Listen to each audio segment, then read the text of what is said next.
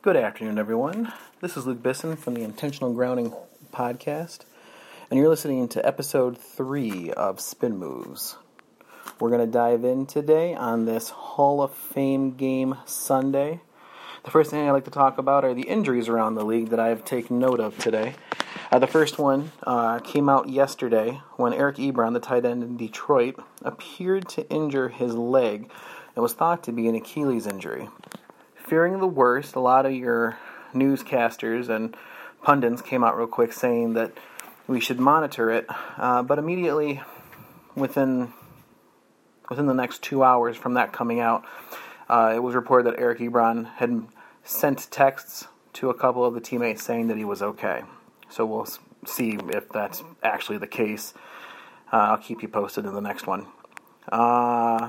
Going on next, we have Eric Rogers from San Francisco, the CFL favorite, just monster in the CFL, tore his ACL and is more than likely out for the season. I do not see any chance of him coming back this year.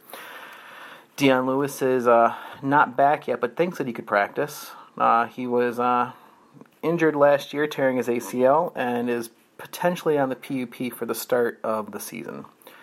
And finally, Devontae Parker should be back in a few days, but he has been out the last 4 practices with a hammy issue.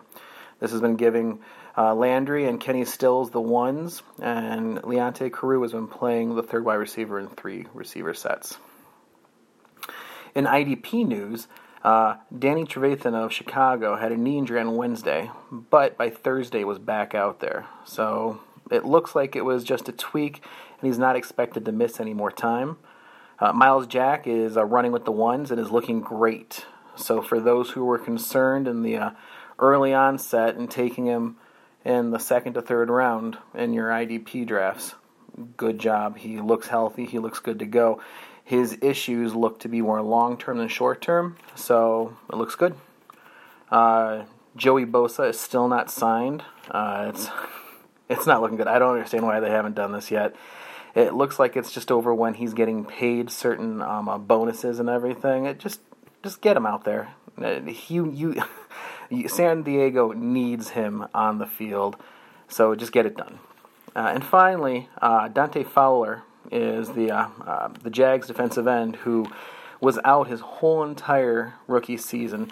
He's back and he's impressing, but he's not quite 100%. He hopes to get a little bit more explosive before the season starts. But it's encouraging to see that he's out there and he's doing stuff. Finally, before we get to the Hall of Fame game information, the offensive skills positions, some of the people that play out there also return kicks, return punts, and there's 2 of note that I noticed in the waiver info that I found interesting. First off, Jarvis Landry may be losing his punt and kick returns to rookie Jakeem Grant. And they're doing this in the hope that he can do better and focus more just on being a wide receiving offensive option. But for teams that use scoring in such a manner where you're getting return yards, return touchdowns, that may make him knock him down a little bit, because in those leagues he's been a monster. And then also someone who's gaining ground if what they saw on the August 5th practice continues, Melvin Gordon could start seeing kickoff returns. That would be very good if you were a Melvin Gordon owner trying to find a way to get him into your starting lineup. So if you have it, that's the way to go.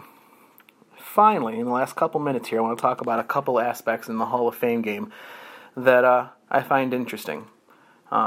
First off, Aaron Rodgers is not playing, and Brent Hundley, the backup, is nursing an ankle injury, so he also won't play. This means that Joe Callahan, a UDFA out of Wesley College, gets the start tonight over Marquise Williams. Now, both of these guys, I don't know much about them. I don't think they've done much of anything, but I'm interested to see why the Wesley College product is going ahead of Marquise Williams, who came out of North Carolina. Should be very interesting to see. And, should be good. Now, moving on, an IDP sleeper. I've been hearing a lot about this guy, Blake Martinez, the linebacker out of Green Bay. He already is in on sub packages, usually like the dime, and he could be seeing more if he continues. So I'm really interested to watch him play today to see how explosive he is, what he can do. The thought is he could be an inside linebacker, but in the coverages that they're talking about, they could also see him jump outside. Very interested to see what he's going to do. And this number 3 on my list is the backup to Gore. Frank Gore, the running back in Indy. We get to find out today if it's going to be Jordan Todman, if it's going to be Robert Turbin, or if it's going to be the rookie Josh Ferguson. I personally am hoping that it's Ferguson. I really like him, and I've been sneaking him in as many places as I could in the rookie drafts. But I wouldn't be surprised if it's Jordan Todman. And honestly, it's because I think Robert Turbin, as much as I hate to say it, I think Robert Turbin is all but done. But one way or another, we should be able to start to piece things together today. Like I said, I'm hoping it's Ferguson, but don't be surprised if it's Jordan Todman. And finally, can Jeff Janis finally make the jump? This should be the most interesting thing. In the playoffs last year, he had an amazing run in that last game, and I really do think that he could do it if he's given the opportunity. However, I feel that Jared Abbrederis is the better route runner, and with Aaron Rodgers being that more efficient quarterback, I think it will ultimately be Abbrederis going into the season, unless Davante Adams can step up. The interesting thing about tonight, without really knowing much about the starters, is I wonder if they're going to lean on Abbrederis, who is the better route runner, to make it easier on those new guys. Regardless, we'll find out tonight. That's all I got. You guys have a good one.